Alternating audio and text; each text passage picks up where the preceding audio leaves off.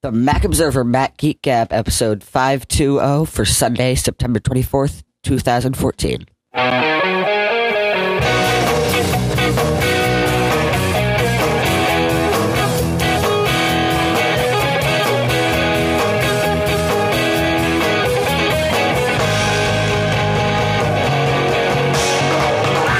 Greetings, folks, and welcome to the Mac Observer's Mac Geek Gab, the show where you send in all kinds of questions and tips and cool stuff found, and we share all kinds of questions, tips, and cool stuff found, and sometimes we even answer those questions and share our own tips and share our own cool stuff found. And we do it in the morning, we do it in the evening, we do it at any time of day. The goal, of course, being to learn today. I think, John, we can shoot for double digits today because there's so much new stuff that we can say the goal today is to learn 10 new things each and every time we get together, or at least certainly for today.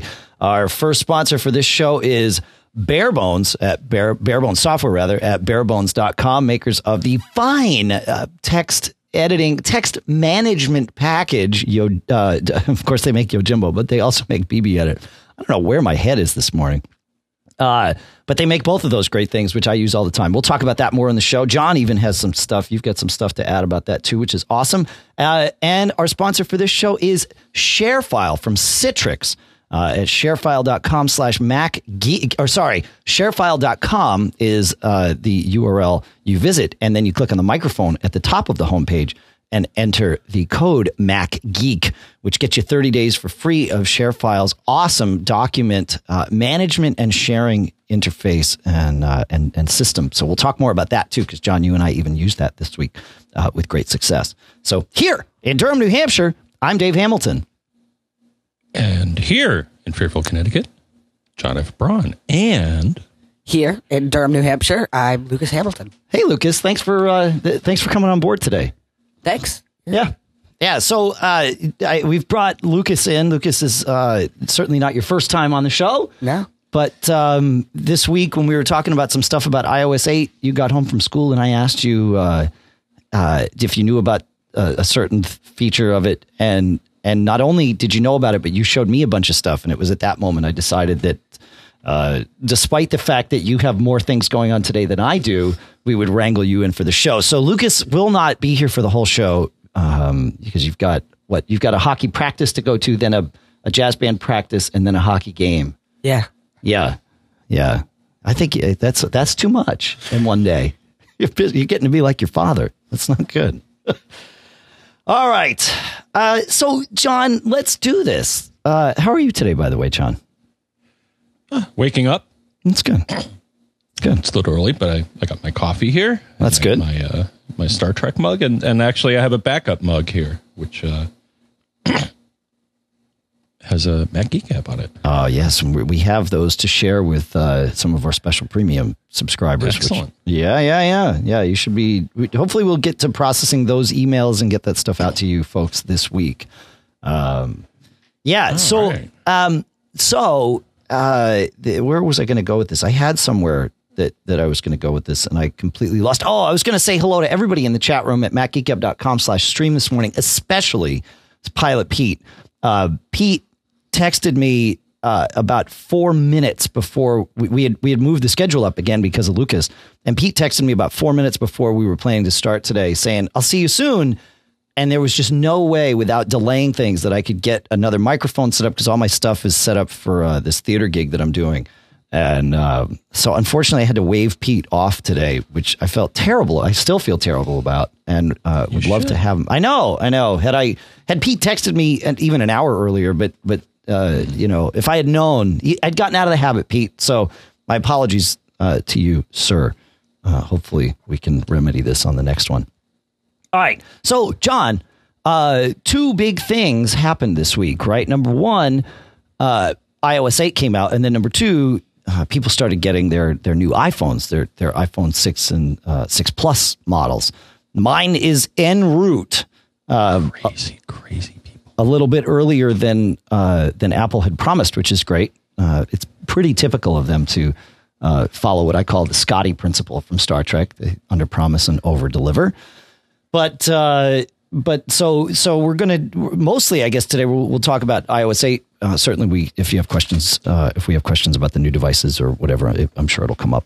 But iOS 8 is the first one. So kind of the way I'd like to frame this, John, is I have felt like iOS 7 was an update for the end user. It was probably the biggest user interface based update that we've had, right? This was a year ago, but that we've had since, probably the App Store came out. iOS 8 to me is an update for the developers. Certainly there are some things in there that immediately are available to end users, but really the stuff that Apple put into iOS 8 is for the developers to then be able to give stuff to us users.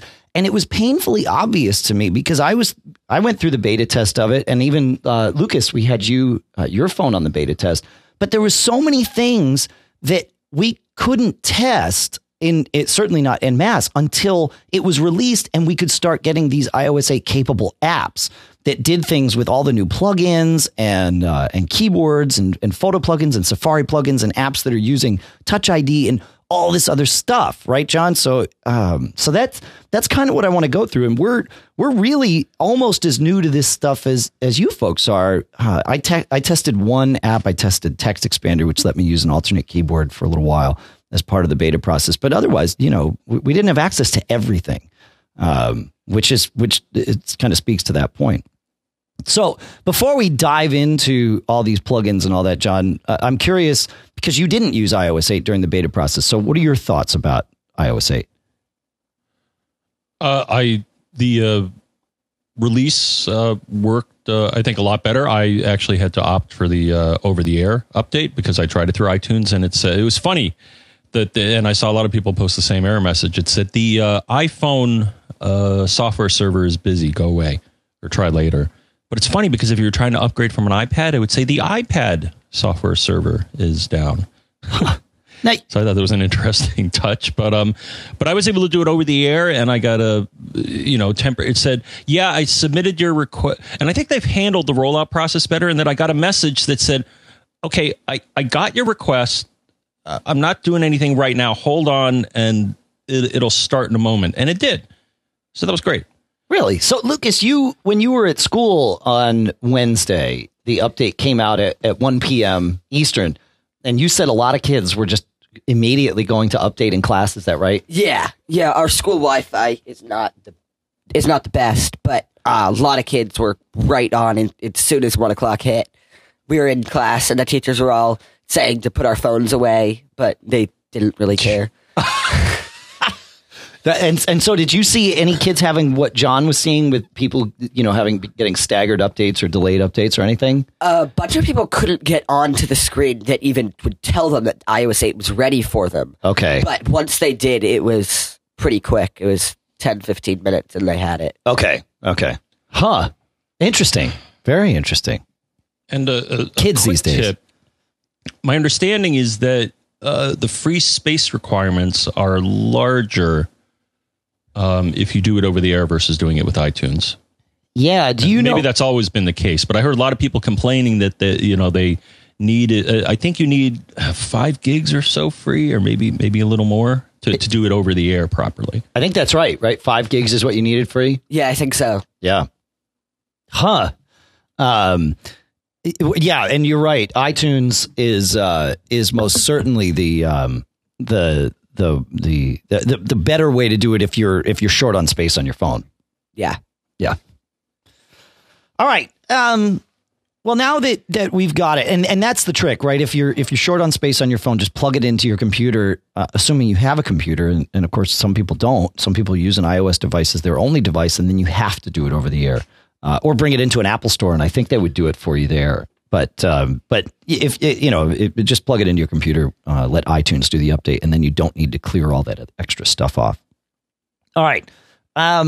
So let's talk about some of this fun stuff. The first thing I want to talk about is Safari plugins in iOS 8. So this was kind of a big deal for a lot of us, because finally, for years, we've seen Safari be extensible on the Mac. And by extensible, I mean people could add things into it. There was a mechanism to get things third-party functionality inside Safari, and 1Password and LastPass and things like that were very, very popular on the Mac. Could never do that on iOS in the same way, except now we can. And so 1Password now is great. You install the app, and then in Safari, it's interesting though. None of this stuff is obvious, and we'll talk through this. But in Safari, what you need to do is you hit the share menu at the bottom of the screen, which is the little arrow up. So once you've installed an app that uses it, you get 2 levels of icons in there. You get message, mail, Twitter, and Facebook.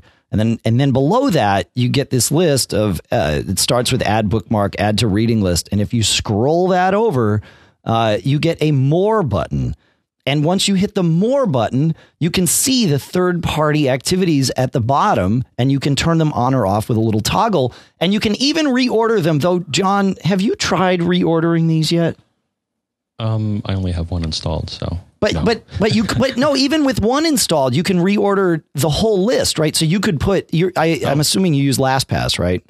Correct. Yeah, so you could move LastPass up to the top of the list, so it's right there on the screen when you hit the share icon. But for me, I've reordered them many times, and they keep reverting back to their default order with the third-party ones at the end. I can hold it down, and I scrolled it all the way to the left, which is probably where I want it. So let's see if that holds. Okay. Yeah. Oh, that's a nice tip. Well, and you could. Oh, I had no idea. I didn't realize you could do it there. I've been doing it in the more menu, right? So you go all the way to the right, hit more, and then you can drag and reorder in that list. I had no idea you could just do it right in the thing. Wow. You just grab it and drag it around. Oh, wow. Yeah. Wow. That was just kind of instinctual. I'm like, hey, good for you. See if this works. And it does, because, I found it minorly annoying that I had to scroll all the way to the right to use the LastPass plugin. Well, which, consistency is comfortable, and don't worry, John, you will soon be reverted back to having to scroll all the way to the right, because it seems to reset. That seems pretty. Not in my case. Not you. Well, anyways, no. Give it time. Give it time. It will. Mm-hmm. Yeah. Give it maybe a day, and it'll. Yeah. No, it's good. It's good. It's really, really nice. So, how does LastPass work for you? Is it a smooth thing? I haven't tried LastPass yet. I've been using 1Password. The way it works is that you go to a website that requires a login. You then, bring up that menu. You click on LastPass, and then it runs LastPass. It shows you the matching website or websites that are stored in your LastPass vault, and you click on that, and then it populates the fields, and you're off, which is much better than what you had to do in the past. Is that you had to use LastPass's browser. They wrote, or I don't know if they just extended or they wrote their own browser or extended WebKit or whatever, but no, it's a lot smoother because you don't have to use a different browser. You're using Safari now. Right. So I so far I found it does exactly what I need it to. Awesome. Yeah. I've found the same thing with 1Password. I was not part of the beta for 1Password. I kind of wanted to be, but I never reached out to them. And, so I wasn't and was very happy when I realized it came out on release day. Cause it just works. I've been living with both 1Password and Safari, iCloud keychain on my Mac. And so I've got most of my passwords now, certainly my commonly used ones in iCloud keychain on the Mac. So for better and for worse, that's kind of what I've been using instead. And it works great. But obviously only works in Safari. So that's how that goes. There's one other plugin I've been using, John. You may appreciate this. It's a plugin called View Source, and it does exactly what it sounds like. And it's one of these things that's good for us geeks. It allows you to view the source of a web page, which is something you can do if you turn on the develop menu in Safari for the Mac, but not something that was easily available to do in Safari. On iOS, at least not until now. So, what did I do? I screwed something up. Everything good? Can you hear me, John? I heard audio hiccups. Mm-hmm. Okay. I'm doing too much with the computer trying to, it launched iTunes for me. That's so awesome. I love that. I don't really, but that's how it is. So yeah, it lets you view the source right there, and with the same kind of plugin architecture. So it's fun stuff. It's good. All right, are we good with the Safari plugins? Anything else that you've tried or heard of? I haven't seen anybody. No, not yet. No, LastPass was it. They, emailed me shortly before release saying, "Hey, look out for this because this is something cool." And then I think, I read a TMO article to learn how to add it because it's not entirely obvious because they kind of stuff it in that more portion there. Yeah. But where else are you going to put it? I mean, you got to put it somewhere. So I guess that makes as much sense as anything else. Yeah, I think it would be nice, though, if when you launched the app for the first time after an update, it said to you, hey, I've got a Safari plugin. Would you like to activate it? I mean, certainly the app can say, here's how to activate it. And some of them do. But it would be better to have a little button that the app can, a user opt in and say, yeah, go ahead and add that to my thing in Safari. And then great, you're good to go, And now LastPass for you uses Touch ID as well, right, John? I'm pretty sure they said that. I haven't yet figured out how to activate that. I was able to activate it in 1Password, and that part's really handy. It's cool that third-party apps can do that, and they're doing it in a safe way, which is good. Yeah. All right, so we got to get Lucas moving here. So I want to move on to the thing that he started teaching me about, which is keyboards. I knew about one or two keyboards, and I'm like, oh, Lucas, you're going to love this.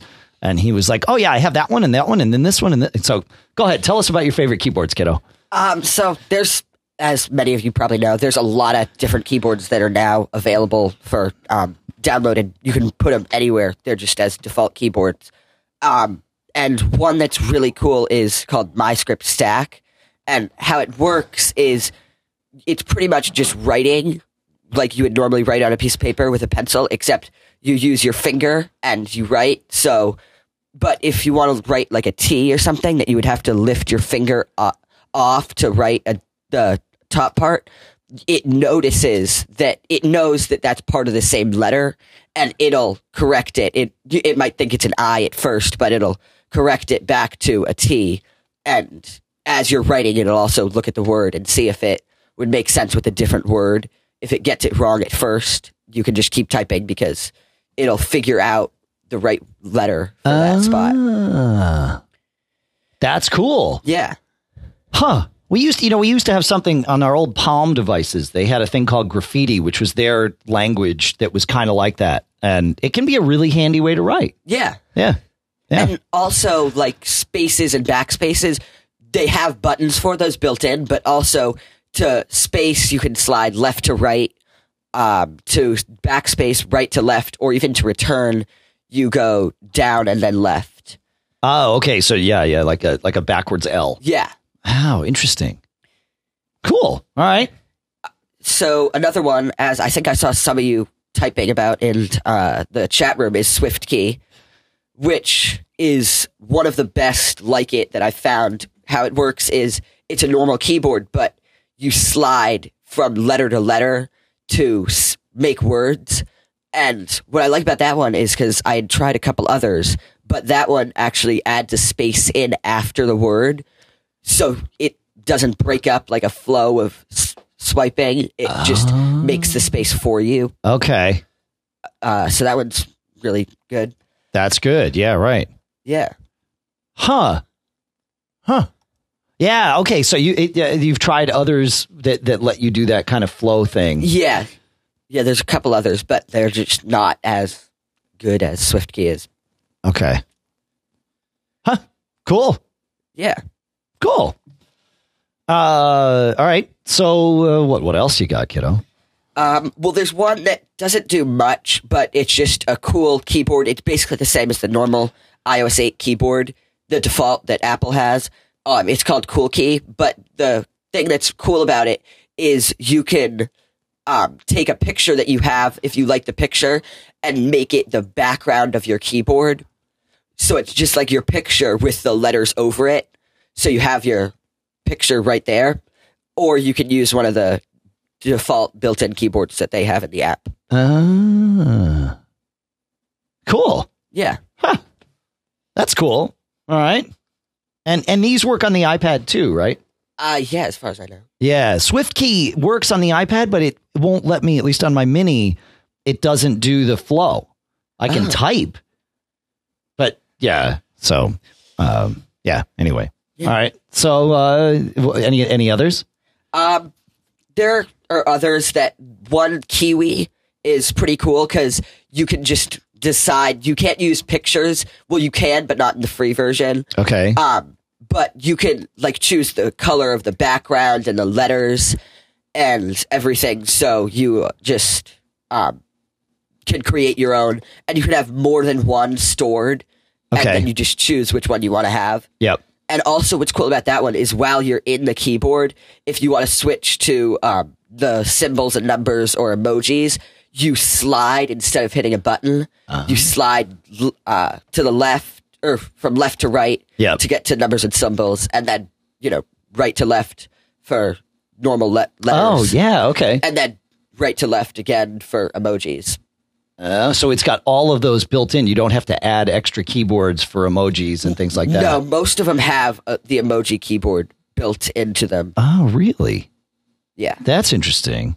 Now, speaking of emojis, you found a keyboard built specifically for emojis that you were showing me. Yeah, there's one called Keymoji. Keymoji, that's it. Yeah, okay. Which is a lot like the iOS 8 keyboard, except how it works is in the app, you can add different shortcuts to emojis. Like if you like the sample they give you is like when you type in dog, it brings up all sorts of suggestions, and just by tapping on it, it brings that suggestion into your text search, your text bar, and then you can send it or choose not to. So you type the word dog, and then it shows you an emoji suggestion based on dog. Yeah, it shows you like emojis, like it has like the dog emoji, and then like dog food, and it has a picture of like a bone on or a meat on a bone,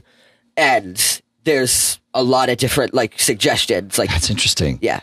Oh, that's pretty cool. So it's almost like it's translating thoughts as opposed to just words, right? Yeah, and then also if there's an emoji shortcut that you want to add to it in the app, there's a place to add it in. Okay. And then you can find it in your keyboard. So these all come with their own apps.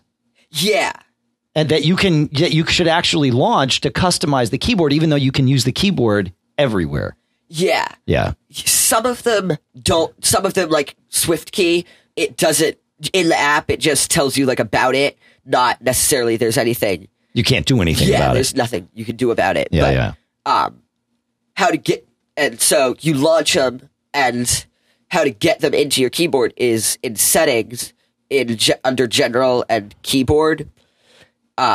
You'll see it shows you how many keyboards you have, and if you click on that, it'll show you all your different keyboards, and if you want to add a new keyboard, you click add new keyboard, and there's actually a section in there called third-party keyboards where all your new keyboards are listed.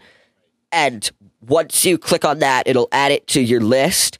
But in order to get it to activate so you can use it, you have to click on it and then click allow full access. There's a little slider that you have to just agree, and then it'll ask you if you want to. Yeah, I'm glad you brought that up.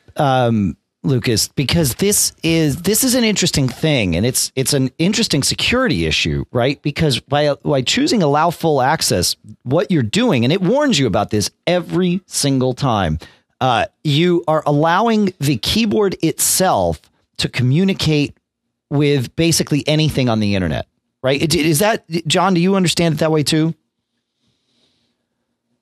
You haven't dug into this, have you? I have not. So okay, all right. So I think that's what it does. Is you're saying I give this keyboard permission to go talk on the internet. Now, there's good reason for some of these. Like the one you haven't mentioned yet, Lucas, because I don't think you use it, is one called Text Expander, which is an app that we've been using on the Mac for years, and it is a way of doing all kinds of shortcuts and more. You can type a little shortcut and it expands it out into a block of text, and then you can actually have it jump you into spots of that text or run scripts. It's really awesome. And I can't possibly live without it. So I'm happy to have it on iOS. But in order for the keyboard, because the keyboard kind of lives in a separate little sandbox from the app. And so in order for the keyboard to be able to get my snippets from the internet or from the app or anything, it needs to be able to communicate.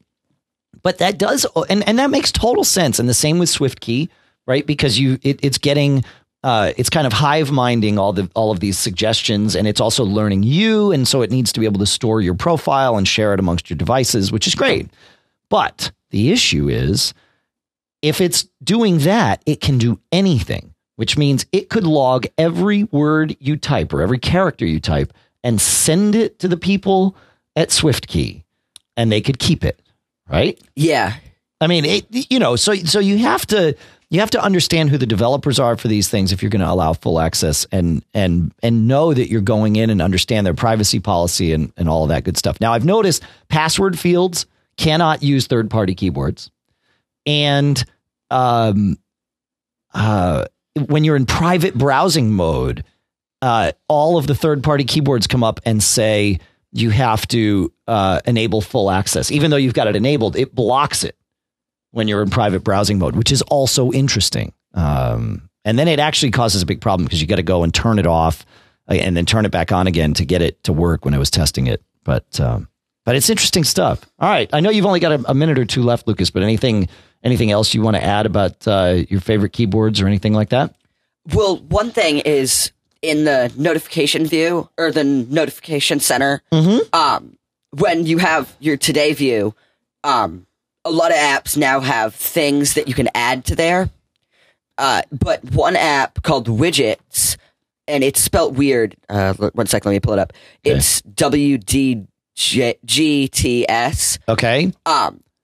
Widgets actually adds a whole bunch of different things not related to the app necessarily. It adds a calendar month view, so it gives you like all the dates and days right there in your Today view. Time zones, you can add a bunch of different ones.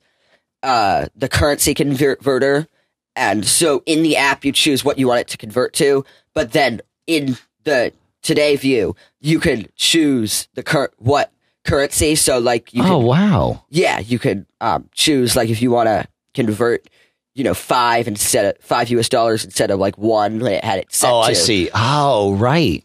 Yeah, and then it'll bring up, the so you can add all kinds of different widgets. Yeah. That's pretty. I had totally forgotten about it. I'm glad you're here. Yeah.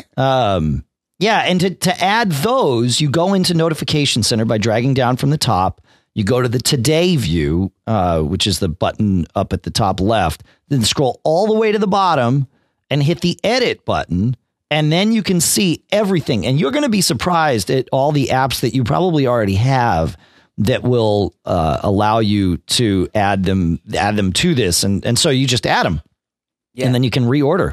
And I just noticed that Pedometer Plus app lets you see stuff in Today view. So, and it shows you your steps right there, right on the old scroll down. So I've only got 462 steps today, John, but that's okay. I'll get there. It's early yet. Well, cool. Yeah. Anything else before you duck out of here? Not that I think of. All right. Cause I think you got hockey practice that you got to leave for in about 3 minutes. So yeah. All right, cool. Yeah. Well, thanks for coming on, kiddo. Yeah, thanks for having me. Yeah, absolutely. This is really, I learned more than I expected. I thought I knew all this stuff. I learned more than I expected. Cool. Yeah. All right. Have a good one. Thanks. All right, see you. Bye. Bye. Yeah, all right. Taking 21 steps here, though I haven't been bringing my phone with me around the house. Right. Yeah, exactly. Now, of course, you can see all this stuff in the Health app as well, or at least it picks up at least the step stuff. I haven't launched the Health app since I got all the new iOS 8 apps. Yeah, and I got to look more with that because the main. So apparently, it measures steps out of the box. I don't think you need to add anything. Oh, I don't need Pedometer Plus anymore. You may be right. Sure. Well, the graph it shows me of my steps is shorter than the one that Pedometer Plus shows me because I think it's been collecting data longer. So yes. Now it looks like they're both collecting it. So It does not have any. I have been on my bike several times since I got iOS 8, and it is not showing me this. But it says for sources that I have nothing. If you go into the health app and go from the dashboard over to the third button at the bottom, which is sources, I have no apps are listed, so it's only getting data from itself. Yeah, so I probably need to find a cycling app that will support this. Evidently, Strava does not, or at least hasn't asked me to yet. I thought they announced that they had support. Yeah, actually, I haven't taken a bike ride lately, so I don't know. I'm gonna launch Strava again because you turned me onto that a while back, but no, it's not coming up and asking me if. It's funny because one of the Strava things. It actually, so one part of where I live, there's a very long road that goes by the beach called Beach Road or Fairfield Beach Road. Sure. Yeah. But apparently people can define segments. And so now what it shows me is how I stack up against both myself, which is kind of neat. So it's like, oh, this is the fastest you've ever gone on this stretch here. But it also shows how you compare to others. I guess if you choose to have either a free or a premium account. I have a free account with them, being thrifty and all. But it'll show how I stack up against some other people. And I'm not a maniac biker. I'm not going for speed. I'm just going for exercise and, getting some nice scenery. Sure. There's some people that are, some of them I got to question whether they really are on their bike doing this, because I see some people getting up to almost 30 miles an hour, which, I suppose if you got the right bike and you're in good shape, I suppose you could get up to 30 on a bike. I get up to 30 on mine pretty regularly. On flat? No. Flat? Yeah. No. I'm saying on flat because most of my riding is flat too. I see. I'm not going nuts here, but maybe some hills. But this is pretty coming much down a hills flat stretch here. Yeah. And I see some people. But I like that it does. Again, at one point it said, "Hey, this is the fastest you've ever gone on this stretch here. This is a personal victory for you." And it's like, oh, thanks. That's awesome. Yeah, right. Yeah, I like that. That's good. Yeah, as long as you set it as a route, right? You've got to do that first inside that app. So, well, they have predefined ones also.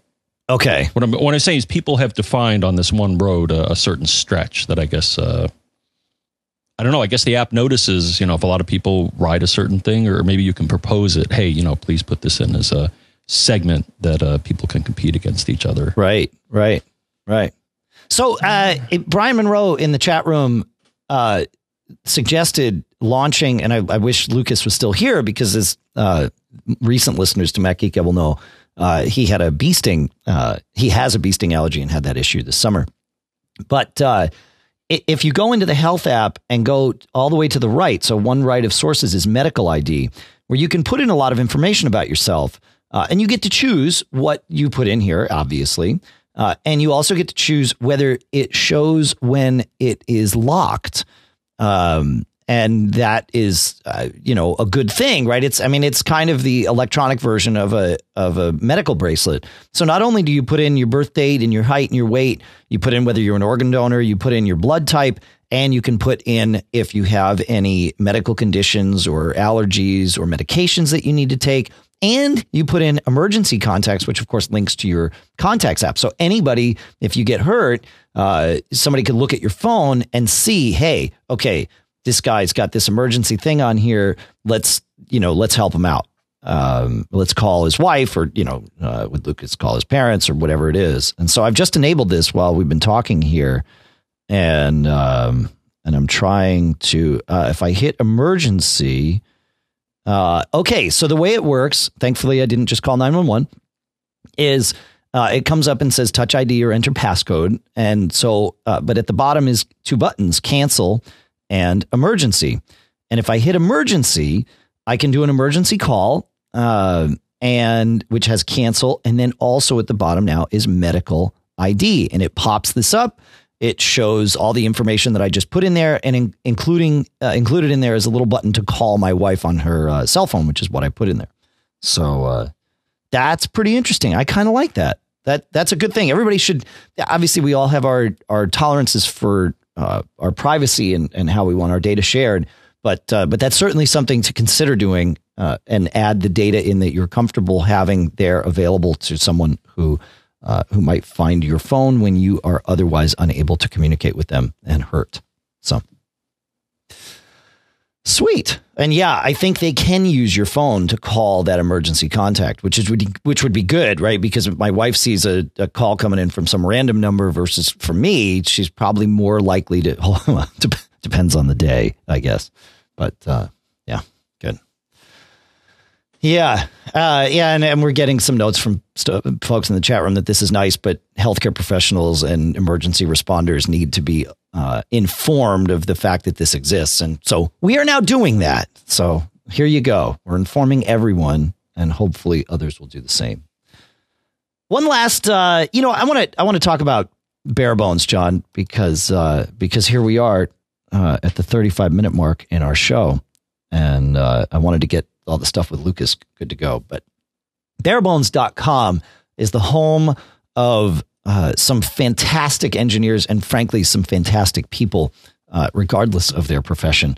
And they've been making software for Apple products for a really, really long time. It's measured in decades. So, there you go. And of course, they make BBEdit, which is my absolute favorite text manipulation tool. I've used it to sort text. I always leave BBEdit open on my Macs. I use it to sort text. I use it to find things. I use it to compare text when iTunes sends out, or when Apple sends out, the new iTunes terms of service. I paste that in. I pull up the old file, which of course I've saved.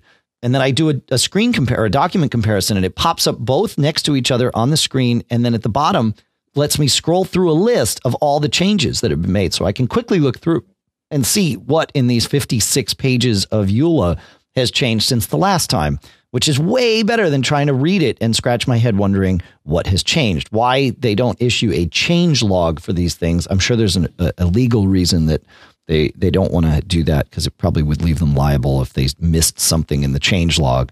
But that's how we do that. So that's just one of the tricks. It's great for coding. And John, I think you've added something to your repertoire and used BBEdit to get there. Yes, I have. So I got I'm still seeking a new full-time something to do during the day. Yes. New full-time opportunity. And I got a nibble from someone. They actually, came across my resume, and I talked to the it's kind of weird. I'll tell you offline about these guys. Yeah, sure. They seem pretty interesting, but they're doing stuff in PHP, which I honestly have never touched. I'm more a low-level type of guy, but I have done web programming. I've done ASP and JSP and stuff like that. But PHP is a popular language that you can embed in web pages and does interesting things. Or you can run programs on a standalone basis. And so one thing they have, a lot of these interviews involve a programming test. Prove to us that you know how to program. And so I basically taught myself PHP over the weekend. They submitted a list of potential problems. Like they gave a list of 5. It's a website that has programming challenges, and I picked one of them, and I'm like, wow, how am I going to go about this? I'm like, BBEdit, of course. Yeah. And it understands. I'd be shocked if it didn't, but BBEdit understands so many languages. And actually, how can you tell which ones? Well, I went to About BBEdit, and it shows all the languages that it understands in the About dialog there, and PHP, of course, is one of them. So it would be simpler, I think, if they just listed all the languages that it didn't support. Yes. Yeah, but I don't know that there are any. I think pretty much any time they find out about a language, they add support for it. So. Yeah, and so it was very helpful to alert me to goofs, like it does with any language. If you don't get the syntax right, if it detects a syntax problem, it's going to color code it accordingly, saying you goofed. Yeah. So, right. Yeah. And so I was able to, get through this programming exercise in a couple of hours. And it was, basically iterated between editing in BBEdit, then going to the command line, running it from the command line, and see the results to the console. And yeah, it's good stuff. Yeah, no, BB Edit makes it easy, and like you said, I mean, it highlights it. What I love about it is it highlights it in such a subtle way that you notice it, but you don't. It's not like you have these colors burning at your retinas, right? You know, but you just see that. Oh, that's a function. You almost don't even notice the fact that things are colored slightly differently or highlighted slightly differently, and yet if you ever open a file that for whatever reason BB Edit doesn't immediately recognize as being in a language, it's glaring. It's like, oh my God, it's flat, you know, and then you save it as .php or, you know, whatever. And it's like, oh, okay, then it gets it, you know, but sometimes if you paste text in or whatever for a second, it's just in flat text. It's like, no, it's terrible, but it's great for so many things. You can do word counts in it. You can do all kinds of fun stuff. And it's so simple to use, and it's only $50. And I say now, I think that's been true for a couple of years, but you know, when they started doing ads on the show and for a long time, it was, you know, 150 and worth it at that. So, you know, now you're getting it at this super price, and they're great folks and their support is fantastic, and they keep updating it constantly. My only complaint is that when they update it, I have to quit the app. But even that, they have had restore on relaunch way longer than OS 10 has had it, right? You know, so what's awesome is I have hundreds probably of files open in BB Edit on my work machine, a lot of PHP things, a lot of little documents. And when I restart the Mac, they just come right back up. That seems like not that big of a deal to those of us that are comfortable using Mavericks and have gotten used to it. But BB Edit's been doing that for a long time. And it's even smart enough to reopen. It can open files over FTP, and it will reopen those. It asks me, do you want to reopen these files over FTP? And I say yes, and then it opens them, and then it's just like a normal file. When I hit Command S instead of saving to the disk, it doesn't upload over FTP, and it just does it in the background, and it's awesome. So check it out at barebones.com, and please thank them for supporting this show and everything that they do, because they are awesome people. One thing I wanted to throw in here, John, iOS 8 will ask you when you install it if you want to update to iCloud Drive. Now, iCloud Drive, yeah, the answer is no, right? So first of all, don't yet. Right. Unless, and now there's an asterisk. So iCloud Drive is Apple's next iteration of cloud services. And, you know, they've been getting better with the cloud, but this constant reset stuff, you know, shakes my confidence in them. And then I'm also reminded of, you know, .Mac. So anyway, what this will do is update all of the files and stuff that you have in iCloud to their new format, which is supposed to be better and stronger, faster, and all that great stuff. And I'm sure it is. The problem is OS 10 doesn't yet support iCloud Drive, and it will tell you that, but most people don't pay attention to those kind of warnings and just say, yeah, it's new, I want that. You might not, because if you share documents between iOS apps and OS 10 apps using iCloud, you won't be able to do that if you update to iCloud Drive until Yosemite comes out.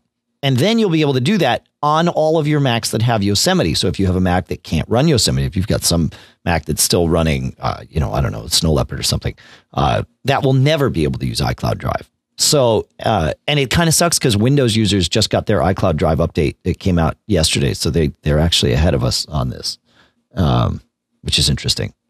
But there you go. So be aware before you do that. If all you use is an iOS device, absolutely update to iCloud Drive. No worries at all there. But if you're using, document syncing in iCloud to a Mac, make sure that Mac is either, if you're running the public beta of Yosemite, you can do it. But otherwise, no. Or the developer beta, obviously. So that's just a little public service announcement to make sure that you're doing things right. Yeah. So a couple of things I noticed there go quickly. Yeah. So some of the cool things that I noticed. So one that was kind of seamless, but it works, is an implementation of continuity. As some of you may know, I have both an iPad Air, and an iPhone 5S. Yep. And it's just so cool. Go to the contacts list on the iPad. Bring up, I brought up me. Yeah. And I have my home phone number there. and I clicked on the little telephone, and all of a sudden my phone starts ringing. And it says calling John F. Braun via iPhone, because it knows that I have an iPhone. I guess if the devices have to be registered in iCloud, under the same iCloud account, I guess is that. And they need to be close to each other with Bluetooth enabled. Bluetooth and Wi-Fi. I think continuity relies on those three factors. Oh, okay. So, like, if your iPhone is at home and your iPad is at the coffee shop, it's not going to make a call over Wi-Fi from your iPhone. You have to. The Bluetooth proximity is kind of the last test that it does. Okay, Yeah. but I thought that was neat. So I plugged in my headset and left a message for myself. And, I guess the quality was, well, it's you're going through two wireless steps now, both the cell network and the I would imagine. I guess. I would imagine the quality is only hampered by the cellular network going across Wi-Fi. Yeah. I mean, we do this connection over Skype, over the internet, and it's awesome, way better than a phone call. Right? Most people don't even realize we're not in the same room. So yeah, I don't think Wi-Fi causes your so that's a neat feature, and my understanding is what should happen, though no one has yet. No one's called me since I installed iOS 8. Oh, well, I called you this morning to ask you where the heck you were. Oh, well, I wasn't near the iPad, so actually it'll probably show. But from what I understand, it should show incoming calls on that device as well, right? Yeah. I don't know that I've gotten a call when my iPad's nearby. I think people have mentioned that all your devices, kind of like alerts and stuff, that all your devices should. So if I'm near my iPad, closer to my iPad, I could answer the phone on the iPad, which, that's kind of interesting. So that's a neat feature. Speaking of calls, the other thing I noticed, Dave, is that on your home screen now, you got two lists here. And as soon as I saw this happen, I thought it was cool. And so I went through the list here, but it shows recents. Now, I'm trying to figure the algorithm it uses. It's not just the people that have recently on my home screen.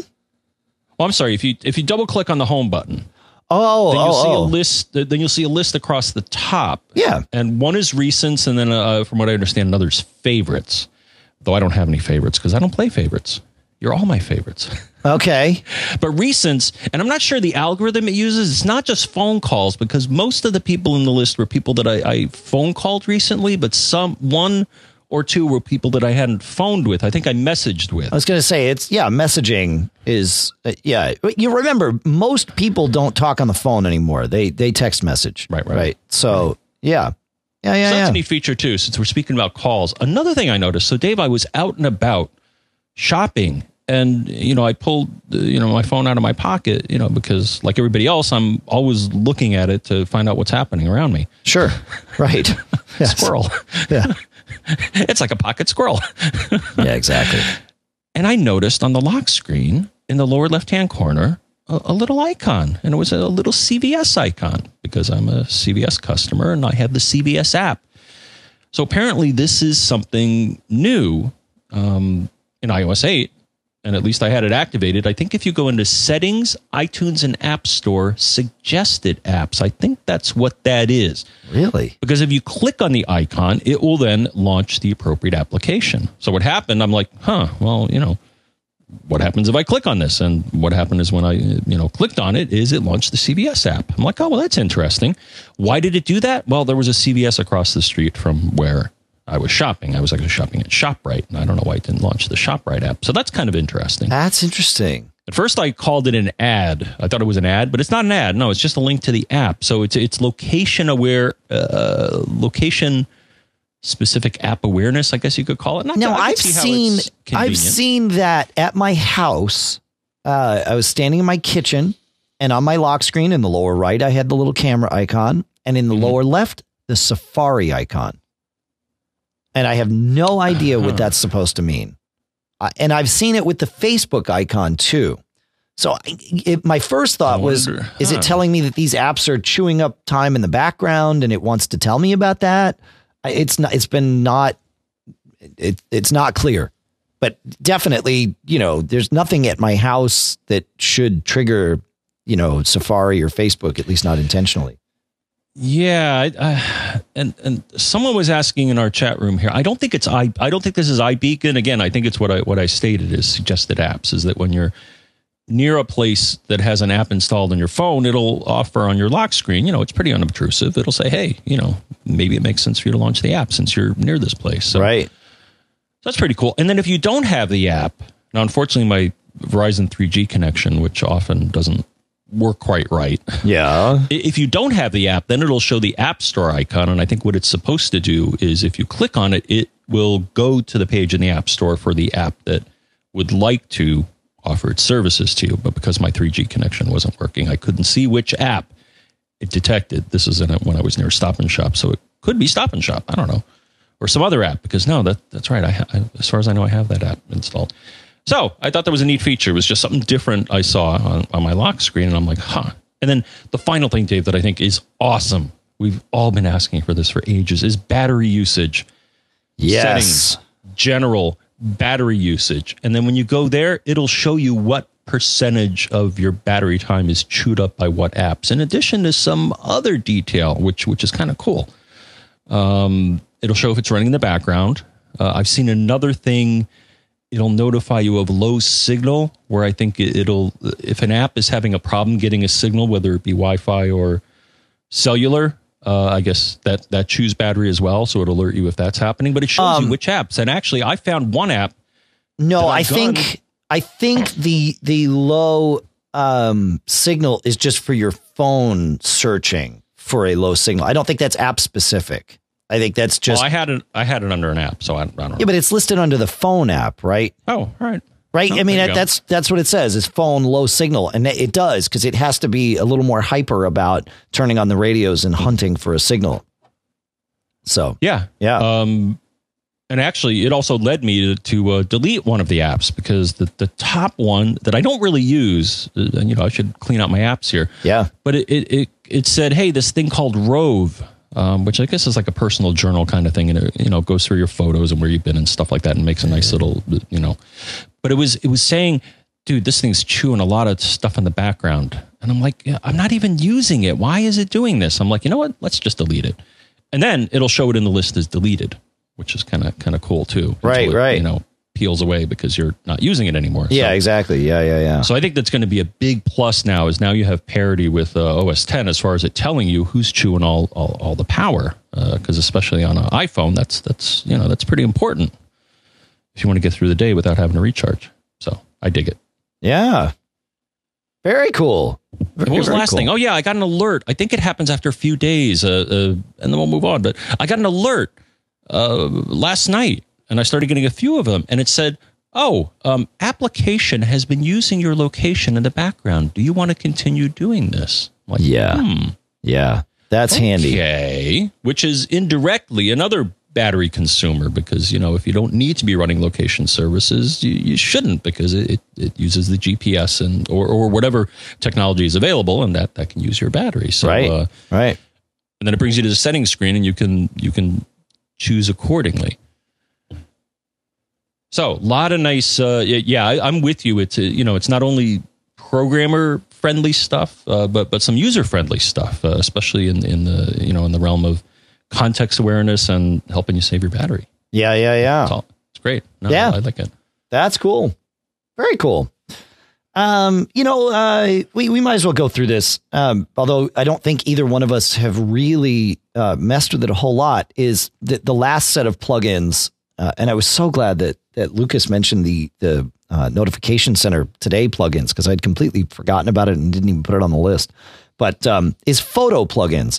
Now, as I understand it, it's weird, because in the App Store, they list two different types of plugins.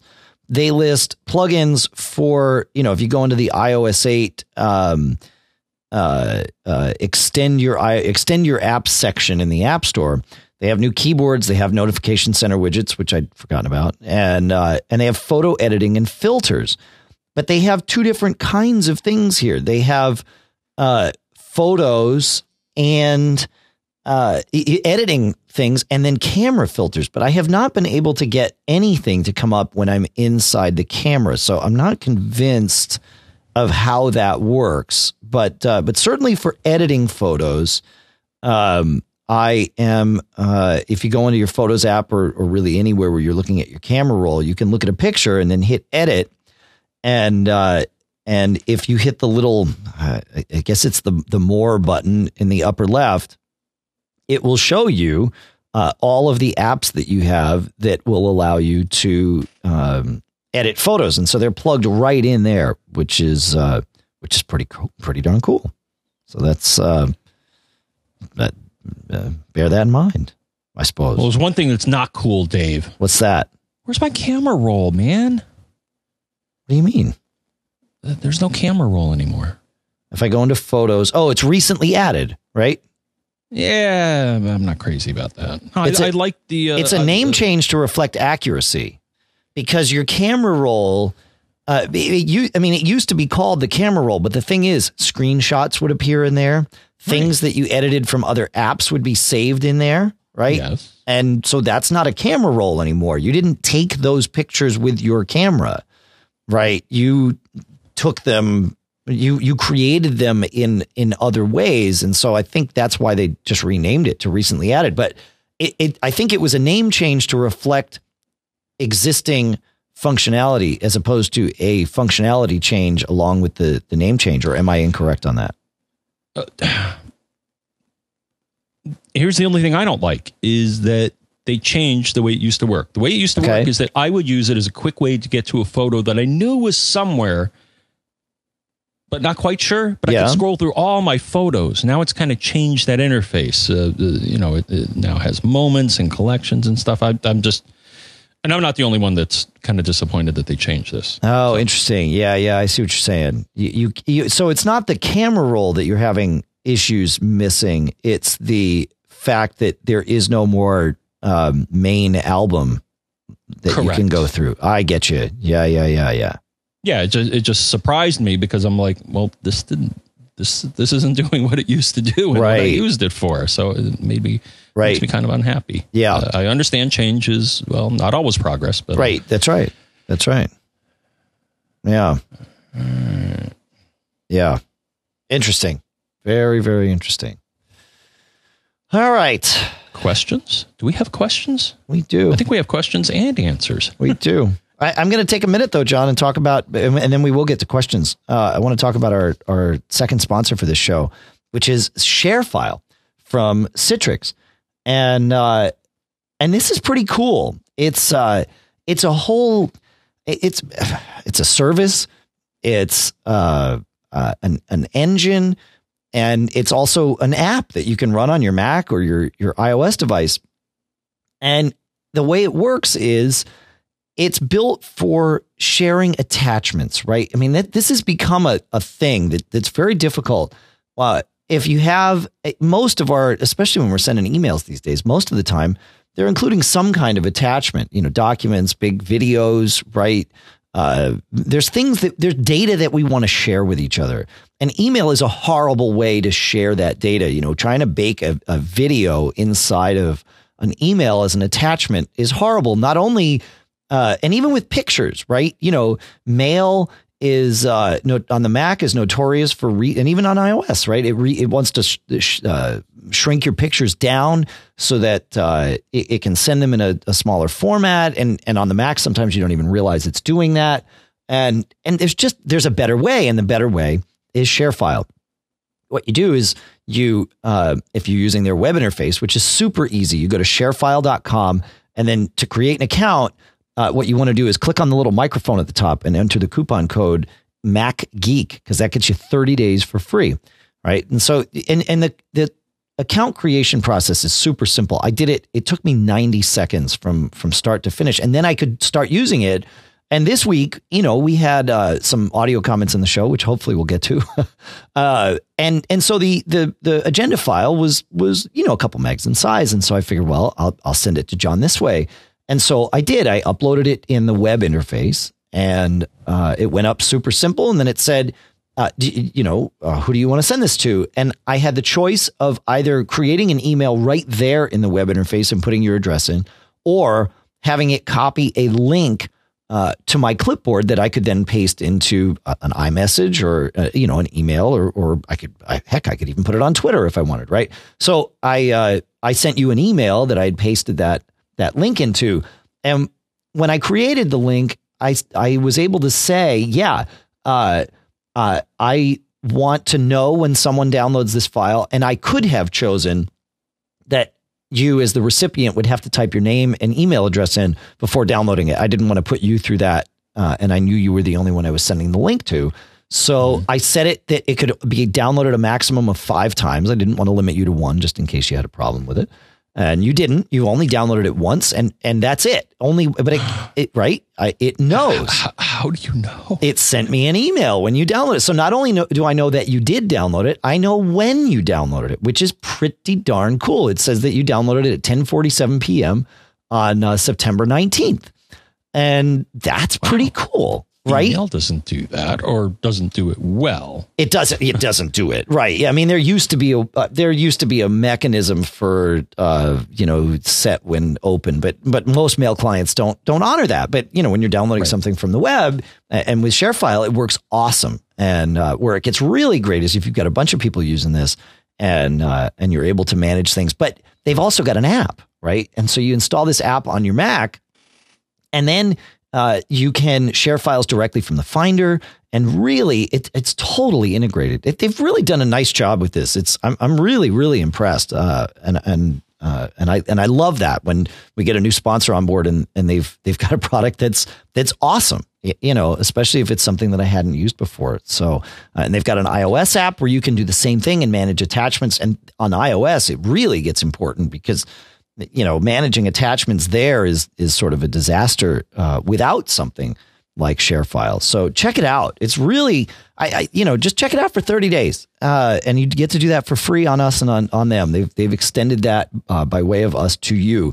So go to sharefile.com and enter the coupon or the code, I should say, MacGeek, MacGeek. And then you get a 30-day free trial, and you create your account right away. And they even, so I created it with my one of my Dave at davethenerd.com email address, right? I just wanted to do that. And after about having it up for like 3 days, I got an email from them, and they said, "Hey, we pulled your Dave the Nerd logo from your website and put it inside your ShareFile interface. So now you have this customized ShareFile interface." And sure enough, I went I saw that. Yeah, that's great. Right. I didn't do that. They did that for me. They just pulled the logo from the website, which is awesome. Right. I mean, it adds a level of polish, and I love that level of polish. I don't know that I would have gone and done it just to test with you. Right. But they did. And then it's nice. It makes you more comfortable using it. It shows off a nicer presence. So yeah, definitely check it out. It's sharefile.com. Click on the microphone and use the code MacGeek. All right, John, now it's time. You know what? Let's share a tip. We'll have JP ask his question. Hey, John. Hey, Dave. It's JP from LA. Quick iPhone question. No one seems to know the answer to this. I thought maybe you would. I noticed when trying to pre-order an iPhone that there are no contract-free or versions available other than Sprint. So I wonder, will a contract-free version be available like it was for the 5S? Pay full price, don't have a contract. Or do I need to buy a Sprint phone and just insert any other SIM card of my choice in, whether it be Verizon or AT&T or any of the other things? Will that work? Are the 6s a true world phone like the 5S is, or not? I wonder if you have any intel. Thanks so much. Please, sweet Jesus, cut me off here. Sure. Okay, so things get confusing here, and I'm not quite sure why Apple does this, but there are 3 models of iPhone 6 and 3 models of iPhone 6 Plus. If you go to Apple's specs page for these lovely new devices, and my 6 Plus, as I think I mentioned at the beginning of the show, it shipped out on Friday. and is due to arrive Thursday or earlier. So I'm looking forward to getting that. But there are 3 models listed on the page: the A1549 GSM model, the A1549 CDMA model, and the A1586, which carries no named distinction. And that's how it works. And then there's the A1522 GSM, A1522 CDMA, and then A1524 for the 6 Plus, which is a little weird that the 6 Plus model numbers are lower than the 6. Might give you some speculative insight into which way Apple was heading as they created these things. I don't know, right? That's an exercise left for the listener. But so the GSM model on this page shows that it has it has a lot of the GSM bands. The CDMA model shows that it has the same lot of GSM bands plus the CDMA bands that Verizon and I believe Sprint use. And then these models that have no GSM or CDMA distinction have all of those bands plus some additional TD LTE bands and additional. So when Apple says that their phones are 20 band phones, well, really only one model of them is, and that model is sold in China. So I don't believe, and this is still kind of developing, so we don't have full information on this yet, but I don't believe, or full understanding, we might have full information. I don't have full understanding on it. That in the US, the best way to get a quote unquote world phone is to not buy one from AT&T, because AT&T sells the GSM only phone, as does T-Mobile, is to buy a Verizon or possibly a Sprint phone, which sells you the CDMA version that has most of the GSM, but not all of the GSM bands. And I believe from Verizon, this was certainly true with your 5S. I'm going to make a huge assumption that it's true with the 6, but it's worth asking. But your 5S came unlocked, even though you're under contract. Isn't that right, John? Correct. Okay. I was able to put a T-Mobile nano SIM in here, and I had other problems, but yeah, sure. Yeah, they're one of the few. Yeah, the whole landscape is really kind of wonky as far as locked, unlocked, GSM, CDMA. But well, yeah, I'm with you. The Verizon, at least the 5S, is an unlocked world phone. So yeah, well, world-ish, right? World-ish. Yeah, as you point out, I guess it doesn't have all the GSM bands, but I would hope that it as long as at least one is available, you should be all right. Yeah, it's missing 4 bands is what I can tell here, and it might be missing something else. But yeah, so you get a Verizon phone and then just pay it off, and then you don't have to keep service with them, right? But what I don't know yet is whether, and I don't know it because I haven't asked and didn't think of it until now, but with my AT&T phone, I'm as I mentioned last week, I'm doing this on an AT&T Next plan because it is the cheapest way to do that. I published an article that shows the math and should help you figure it out. But the math is that with AT&T anyway, the Next plan is the cheapest way to do it, and you're not under contract with the Next plan. You have financed the purchase of the phone, and AT&T has offered you 0% financing to do so, but you are not under contract. You can leave anytime you want. Now, you're still on the hook for your finance payments. It's just like with your car, right? You know, you choose to finance your car. Well, that's great. Whether you drive it or not, whether you ever put gas in it, whether it ever leaves your driveway, you still have to make your payments on the car because you've bought the car. Someone has just financed it for you. It's the same thing with the Next plan on the phone, and the Verizon Edge plan is the same concept, right? So my question is, with that, since I am not under a contract on that phone, is it going to come unlocked, or will AT&T allow me to unlock it? They should, right? There's no reason that they shouldn't. I couldn't find anything in the fine print for the Next contract, but you know how that goes. So I'm curious to see that, because there was last year I traveled to Canada for the Singleton conference, and would have loved to have put a Canada data SIM in there, because that would have been cheap and it would have been an easy way to do that. So, yeah. So I think your best bet is JP is to go with the Verizon phone and then just pay it off immediately, and and then put it on whatever carrier you want. And then you're unlocked and not tied to anybody. And you've got both the CDMA and the GSM bands. Although for CDMA, is your phone locked to a carrier? I know for GSM, you were able to roam to T-Mobile or AT&T, but if you wanted to roam to Sprint, could you do that with your phone, John? I'm going to assume if it's unlocked that anybody I can get a SIM from will let me use them. I haven't tried it. I've only tried. But CDMA T-Mobile. doesn't actually use a SIM, or does it with that phone, right? Because they didn't used to. That's where my personal confusion comes from. Let me ask you this. If you take the SIM out, are you able to connect to Verizon's network or no?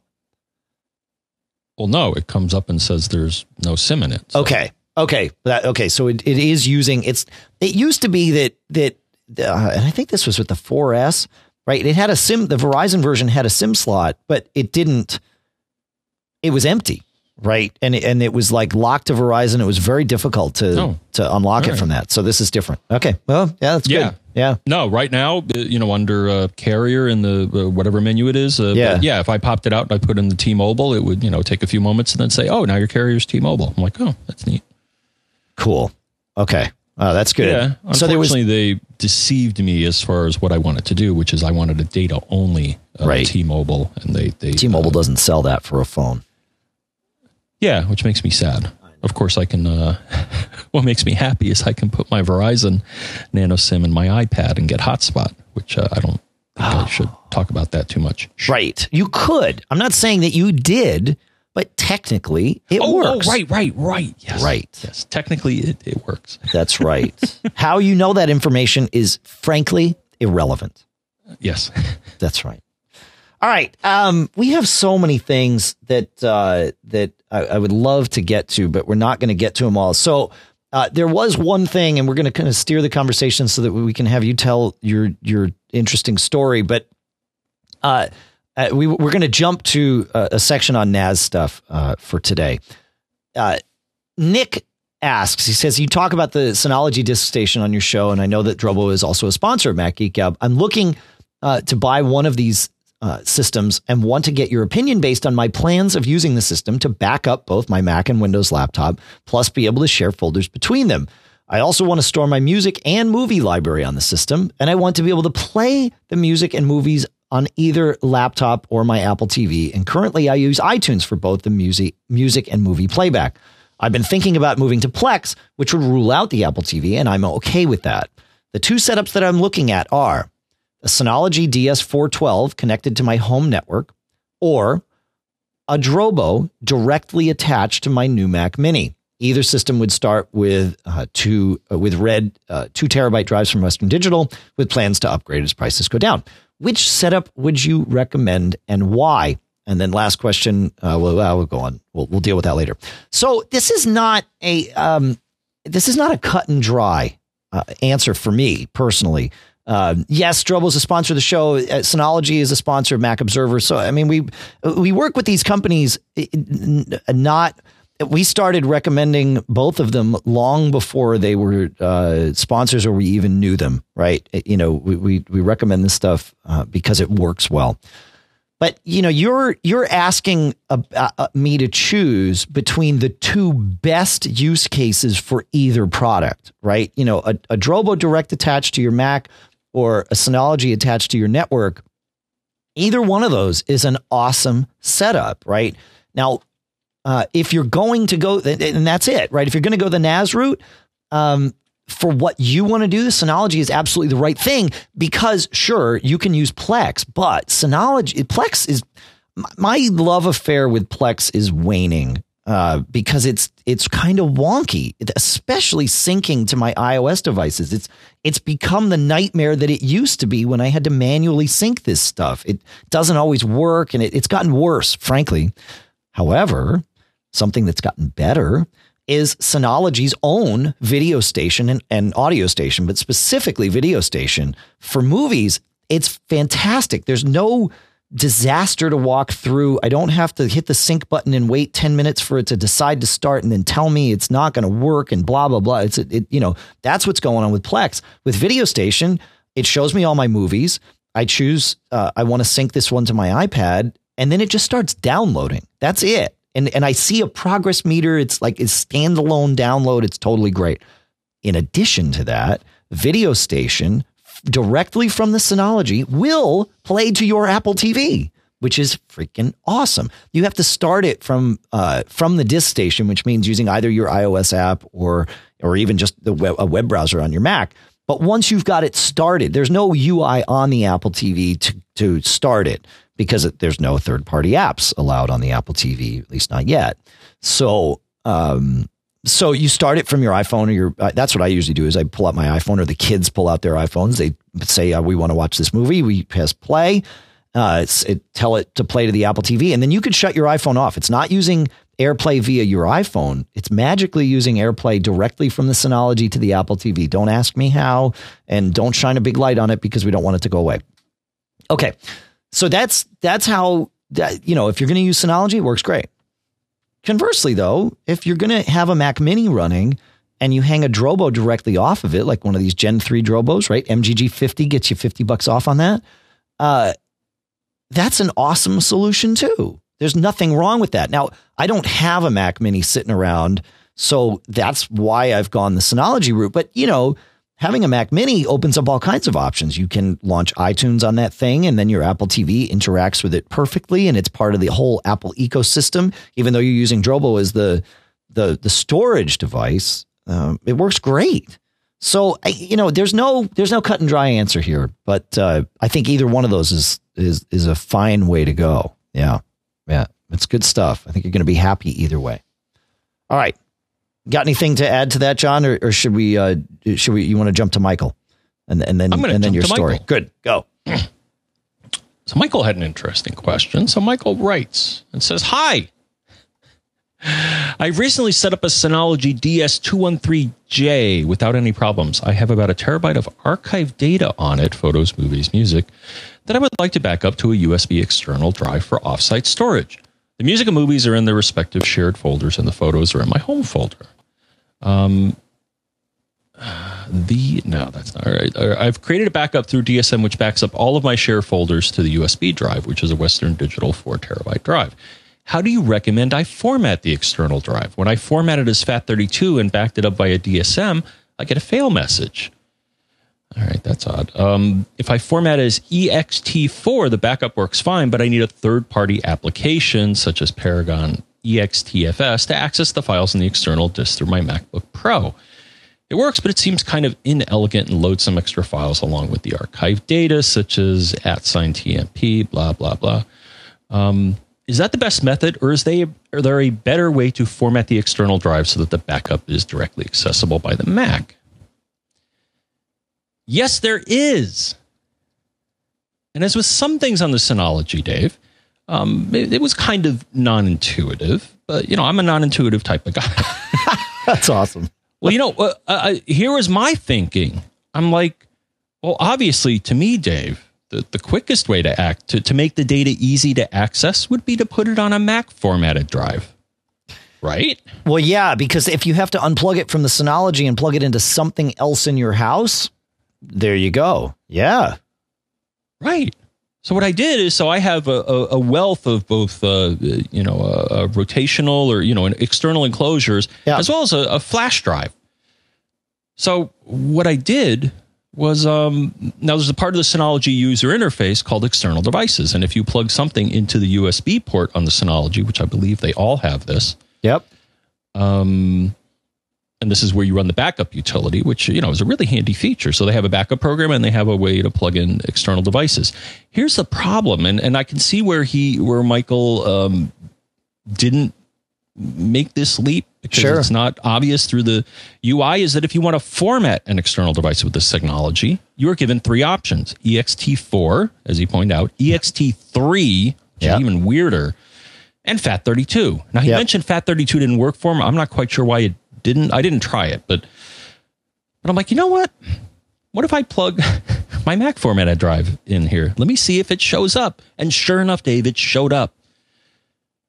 Isn't that cool? Yeah. Oh, yeah. Totally. And this is new, and I'd like to take some credit for any of the implementation, but for beating on Synology about 2 years ago, saying you got to make this work, and eventually they did. It used to be that it would only mount HFS in read only, and you had to do it manually. Then it would do it automatically read only, and then now it does it automatically with full read write and works awesome.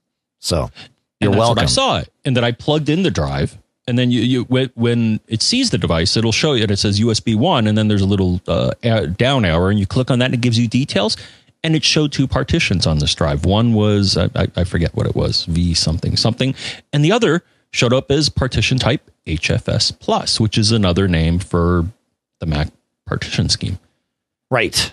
So I'm like, well, if it understands what a Mac drive is, and as you pointed out, now it does, because I assume they're using open source, file libraries, and probably prompted by you and others, they started using one that understands HFS Plus in addition to these other wacky formats, and then I ran the backup program, backed up something from the Synology to the external USB drive, ejected it. Yep. Which you still have to do. Brought it over to my Mac, plugged it in, and there was the file that I backed up. Yeah. So it's not clear, though, because now I'm scratching my head. Well, why, if they understand the drive format, why don't they offer it as an option in their format menu, which they currently do not? I don't know that there is an open source Unix or Linux formatting utility that will format in HFS Plus. I could be wrong about that, but I know that at least that used to be true. That you could mount them and use them, but in terms of creating them, no. But I also want to point out that and correct me if this has changed, I may be behind the times now on this, but it will not use HFS Plus journaled. It has to be HFS Plus non-journaled. The drive I put in there was journaled, but that's because I formatted on the Mac. So right. But it worked, and it didn't complain about that. No, that's interesting. I'm pretty we got to check this, because it right now my advice is make sure you disable journaling on any drive that you're going to use long term with a Synology. But again, that might have changed. But that's certainly how it was even just a couple of months ago. So. And to disable journaling is a weird thing. In Disk Utility, we'll post instructions for this, but off the top of my head, you launch Disk Utility, and then I believe you have to hold down the Option key when going up to, I think it's the File menu after selecting the disk, and choose Disable Journaling. So you don't have to reformat it. You don't have to lose any of your data, but you do have to turn off the journal. Okay. So, and the other thing, the final thing to mention, so the section of the UI, and again, I can understand why he didn't, do this, is that when you create a backup set, there's a place where you define a backup destination. And the thing is, there are 2 options. I think one is backup data. You got to choose the backup data to local shared folder.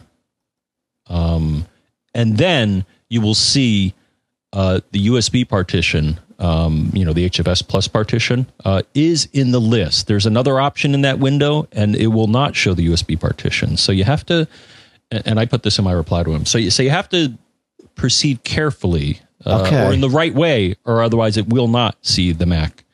I think they got to still polish this a little bit here. Okay. Because as I found, I transferred a video file, and I was able to play it, and it didn't seem damaged or anything. So right. But no, the Synology's full of surprises, Dave. Yeah, it totally is. It's an onion, man. There's so many layers and so many things that, yeah. And now, quickly, I want to tell you a couple of tales of woe here. So one, okay. I'll bounce back over to the Mac here. So I had a minor disaster on my Mac. So have we mentioned that you should probably have one, if not more, backups of all your drives, Dave? I'm not sure if we ever tell people to do that. I believe we have mentioned that once or twice. Yes. Because this really helped. Because so I recently had an event with my MacBook Pro, which I think I'm going to be shortly. It's time now. The case is starting to get detached here. And I actually identified, I don't think I'm going to get the latest model. I think I'm going to get a 2012 because that's one of the last user upgradable MacBook Pros. Oh, interesting. But it's Yeah. available in the refurb store, Right? And I know the right people to be able to get a little discount. So yeah, I think that's the direction I'm going to take. The 2012 will, has all the fast ports and stuff like that. But it's not locked down, and there's still some available. So I think I'm going to go for that. And it's not Retina. They have a Retina, but it's missing some of the ports that I want. Okay. The Retina version does not have an Ethernet port or a FireWire 800 port, which I'd also like. So I think that's. I'm going to slow you down right there. Why do you? Because I think you'd be better off getting one with Thunderbolt. And it does have Thunderbolt. I know, but your new one, the reason it doesn't have FireWire or any of these things that you're probably not going to use a whole lot is because you can add them with Thunderbolt. I understand that. Yeah. I'd rather not purchase an adapter. Okay. All right. Yeah. Hey. All right. Hey, it's just me, man. Yeah. All right. No, but I did notice that. I compared the two, and the Retina, the thing is the newer one has better screen resolution than my current model in any event. So I'm cool. Yeah. All right. But anyways, I had an event the other day where, unfortunately this happens. When the Mac shuts down or it gets to low battery, what it's supposed to do is it's supposed to hibernate. And but every now and then that doesn't quite work out. And so that happened to my machine recently, is that it just shut down because when I tried to restart, rather than doing the hibernate restore, which you can see the little bar marching across the screen, sure, I heard the chime and I'm like, oh man, not again. And there was some disk corruption. So every now and then I'll run disutility. So I ran disutility and it said, there's something wrong. This file is reporting that it's this size and it should be that size. And then it's like, and there's some inode stuff. And I'm like, oh boy. Well, it's disutility. Sure. What could possibly go wrong? Well, everything. After I ran the repair with disutility and I rebooted, I got the flashing folder with a question mark on it. And I'm like, oh, you got to be kidding me. Yep. I'm like, all right, well, let me restart, hold down option, which is the startup manager, and see what boot partitions I have, maybe recovery. Nothing. I'm like, oh, you got to be kidding me. Disutility totally thrashed both my partitions. Yeah. Like, okay, this is really to bad. be fair, your partitions were, knocking on heaven's door, and disutility just gave him a nudge, right? Yeah, I mean, it finished the job. It finished the job, yeah, because and that's why we say to run these things on a regular basis, because you don't necessarily see the symptoms when the problems start. By the time you see symptoms, it's possibly way too late. Yeah. Right. Now, the good news is, but here's the good news. So fortunately, I have other drives, as we all should, to boot from. And this actually still has an Express Card 34 slot. And I have a Mac on that, along with a Carbon Copy Cloner and a minimal installation. So I booted from that. And my Mac's internal hard drive appeared on the desktop. And I'm like, okay, sweet. Now is the time to run Carbon Copy Cloner and grab everything. That's it. Yeah, do not pass go. Do not collect $200. Right. Do not get up to P. Start the clone right away. Yes. Well, the first thing I tried was to try to reinstall OS X. Yeah. I'm like, okay, so it's still, the data's still there. For whatever reason, the partitions aren't there. And that in itself is kind of weird. But I'm like, well, let me first. So first I did the clone. I tried to boot from the clone, and the clone booted just fine. And I'm like, okay, that's good. But I'd really like to use my internal drive again. I don't want this drive hanging off of the thing. Right. So I tried to reinstall the OS on the internal drive, and it consistently failed. It got to the point, so OS X appeared to be installing, and then it would say, sorry, I can't replace I can't create the recovery partition. So I'm just going to stop. Oh, wow. I'm like, yeah, great. So eventually what ended up happening is I reformatted the internal drive, then did a Carbon Copy Cloner back from the drive I backed up to the internal drive, used Carbon Copy Cloner to create the recovery partition, and everything's just great. Awesome. Yeah, but it was weird because I thought if the partitions didn't appear in the startup manager, then I thought all was lost. But no. Now, they're just not blessed to be started up from at that point in time. Yeah. Yeah. All right, so I want to share one other tip before we wrap things up today, John, because it's so relevant to this, right? In the last show, in fact, but it's relevant to your situation too. You were able to clone everything with Carbon Copy Cloner, right? Which is awesome. And maybe Carbon Copy Cloner uses this method to do this, but we were talking in the last show. We had a listener, and I can't remember his name. I believe it was one of our younger listeners, was asking how to copy all of his photos, even though, or copy all of his undamaged photos off of a disk, right? And because he said the Finder was causing it to die and all that good stuff. So I believe that another listener has come to the rescue here, John. Hi, John, Dave, and Pete. This suggestion is in response to a question posed on episode 519 at the 1 hour, 8 minute, and 46 second mark, for those curious to listen to the original question. In short, the listener had corrupted pictures on an external hard drive, and the Finder was refusing to continue copying after a corrupted file was encountered. And there were some suggestions offered, but I felt you guys missed the most important one, and that is the ditto terminal command. Ditto spelled D-I-T-T-O. To use the ditto command, simply open up the big scary terminal, type the letters D-I-T-T-O, and for added functionality, also add -V for -Victor, and that puts the ditto command in verbose mode. So it'll tell you exactly what it's up to while it copies all the files over. So open up terminal, type in ditto space -V, then take the folder or directory that the files are coming from and drag those into the terminal window, and it'll paste in its exact location. Then grab the folder or directory where the files are going to go to, drag that into the terminal window, it'll paste in its location, hit the enter key, and you are off to the races. Ditto will happily skip anything that it can't copy and will copy everything else. And once the terminal window stops frantically scrolling, you know that it's done. Keep up the great work, guys, and don't get caught. That's awesome. You know, because that, I'm going to use that tip. I couldn't have said that better myself. You did a fantastic job explaining how to do something in the terminal, which is frankly something we always struggle with here on this show, because it's not easy to explain that stuff without showing people. But you did a great job. That whole concept of dragging from the Finder to the terminal so that you don't have to figure out how to type the full path is great. So there you go. There you go. Do we have anything else, John? Was there anything more to your story that, I mean, I know we're at the hour and a half mark. I got one other story, and I'll tell you the solution, but this should be quick. So I had another issue in that, so I use my Synology for Time Machine backup. Yeah. I was having this recurring problem where the machine would complain ever so often. It would say, I can't find the volume JB-this station. I'm like, well, that's weird. And I'd look on the desktop, and sure enough, it's not there anymore. And I'm like, what is going on?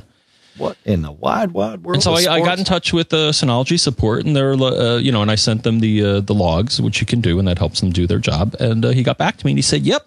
As a matter of fact, I looked in the logs, and I see an entry saying Apple file services stopped. I'm like, And you and I had talked about this, and we were speculating as to what's going on. And, I was logging into the Synology, which you can do with SSH or something, and looking at top and the, AFPD daemon and all that stuff that does that. And I'm like, what is going on? And even the Synology guy threw his hands up, and he's like, you know what? Do a reset, which, sometimes you got to punt. So I'm like, okay, I did a reset. Just restarted the Synology? No, you could do a reset, basically reinstall DSM. That was their recommendation. Now, did you lose any of your settings doing that or no? Yes. Oh, okay. You do. Well, you don't lose your data, sure. But your packages you will have to reinstall. And so it's I didn't expect to have to do that. And you also have to reset permissions or some access. Okay. I mean, it saves some of that. You can say save settings, but it doesn't save everything. Okay. So, be careful if you reset. Yeah. Again, you won't lose the data. I didn't lose any of the data I had stored. But did it solve your problem? No. Okay. Because it happened again. And then I'm like, all right. And actually, I feel kind of silly here. Well, no, I figured out what the problem was all by my little self. Oh, I had a theory, but I'm sure I'm wrong. What's your theory? My theory was that we had that issue a couple of weeks ago where that switch went wonky, and then you just power cycled it and then it worked again. But I was wondering if it was the switch being wonky in a weird way. No. Okay. I told you I was wrong. But then I looked at the log and I noticed, and it said Apple file service stopped. And the timestamp was 00:02. Like, it's kind of interesting. That's real close to midnight. Yeah. Then I looked in the prior log, which, it deleted. Sure. And those times are also suspiciously close to midnight, like 23 something. And I'm like, that's just too weird. This is happening at the same time. Yeah.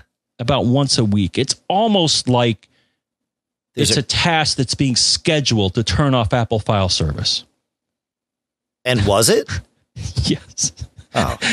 So I went to, I think there's a task manager, and I looked in there and there was one task to find. It was turn off and for the life of me, I can't recall going in there and doing this, because why would I need to? But apparently I must have been experimenting. And left that in there. So right. Once a week, it would schedule a task that would turn off Apple file service. And I'm like, duh.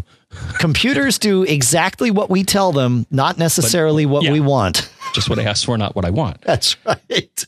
Yeah. And I wrote back to him and he's like, thanks. And actually I said, here's kind of a tip is that, because I noticed eventually that it was happening at the exact same or close enough to the exact same time. Yeah. It's not a coincidence. It's not, because you and I, we were troubleshooting thinking maybe the daemon was crashing or something like that. No, it was doing exactly what it was being told. All right. So where do you set this stuff? Because I want to look on mine now before we go here. So I go to control panel, right? Should be a task. Is it in control panel though? In the it's Synology? one of the control panels. Okay. Yeah, I'm logging in right now. It's taking a moment. Okay. I'm not seeing any task thing on mine, but what do I know? Task scheduler. There it is. There you go. Yeah. Okay. So I have, I only have 4 things listed and only 3 are enabled. You do? Okay. So you've been there too, but I certainly don't remember asking for this, but I must have done it just to, The 4 things that one of the things is just to do a smart test on my discs once a month. And I have a disc went bad in there that Seagate is replacing out of warranty because these stupid discs shouldn't be failing out of warranty. These are 7,200 RPM Barracudas, and they should not be failing at the 1 year mark every single time. And to Seagate's credit, they just shipped 3 of them to me to replace. So awesome. But right now my unit is in degraded state and the drives arrive tomorrow. So I can't wait to put this drive back in. Anyway, so I have a smart test that happens once a month. Then I have 2 power on tasks that at every day at 7 a.m. and 7 p.m. will turn my disk station on.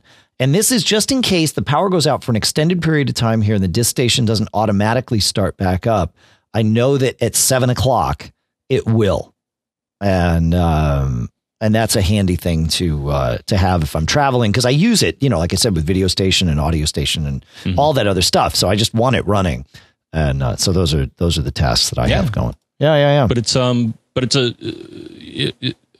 again, I don't remember being there, but it's a powerful feature because I see that you can schedule starting and stopping almost everything on this. The media server, VPN, file transfer, stuff like that, which you may want to restrict access for whatever reason to file sharing and stuff, maybe, like for example, hey, kids, no videos after 11 o'clock. So, right. Shut it off. Just shut it off. Yeah, it ain't going to do anything. That's right. That's actually a really good idea. Yeah, until you have to give your kids admin privileges on the disk station. Right. So like Lucas has admin privs because for a while when he was playing Minecraft, we were running a Minecraft server on the disk station, and he needed to be able to turn it on and off and manipulate it as he was loading new worlds and stuff. So he's got full root access on that stupid thing. So but that's how it goes. Parenting and all that good stuff. So it's fun. It's fun. All right. What else do we have here? Well, I guess you can email us at feedback@macgeekgab.com. If I heard you right, Dave, you said feedback@macgeekgab.com. I said feedback@macgeekgab.com. Of course, those of you that are premium subscribers, premium at macgeekgab.com, and be on the lookout for your your emails. We'll probably make that happen this week about the next round of premium gifts, which will be some splendid mugs that we're having made up just for you. 206-666-GEEK is the other way to call us or contact us. And Geek, John, is 4335. You're darn tootin' it is. What else? The Twitters. There's the Twitters. If you want to find us on Twitter, I am John Braun. He is Dave Hamilton. The podcast is Mac Geek Gab. The publication is Mac Observer. Michael Johnston is Michael Johnston on Twitter. He is also the host of the iOS Show podcast and the founder and publisher of GetAppler.com. And he is the one that takes the show and converts it into chapters and images and links and all that, which is awesome. I know you love it, and we appreciate that. So thank you, Michael, for doing that. Also, thanks to Cashfly, CACHEFLY.com, for providing all the bandwidth to get the show from us to you. The podcast marketplace includes, as we mentioned, sharefile.com with the code MacGeek, Barebones software at barebones.com, Smile at smilesoftware.com, squarespace.com/MGG, and coupon code MGG gets you 10% off. Lynda, LYNDA.com/MGG. We mentioned Drobo in the show, but they get you $50 off. MGG50. Gazelle.com. Sell back that phone if you're not going to keep it. All through Backbeat Media. And Dave, what's that, John? Well, no, I just thought you may have one more thing to tell us. One more thing. That's interesting. So that's a 3-word phrase. What's another good 3-word phrase? I think don't get caught. Made up.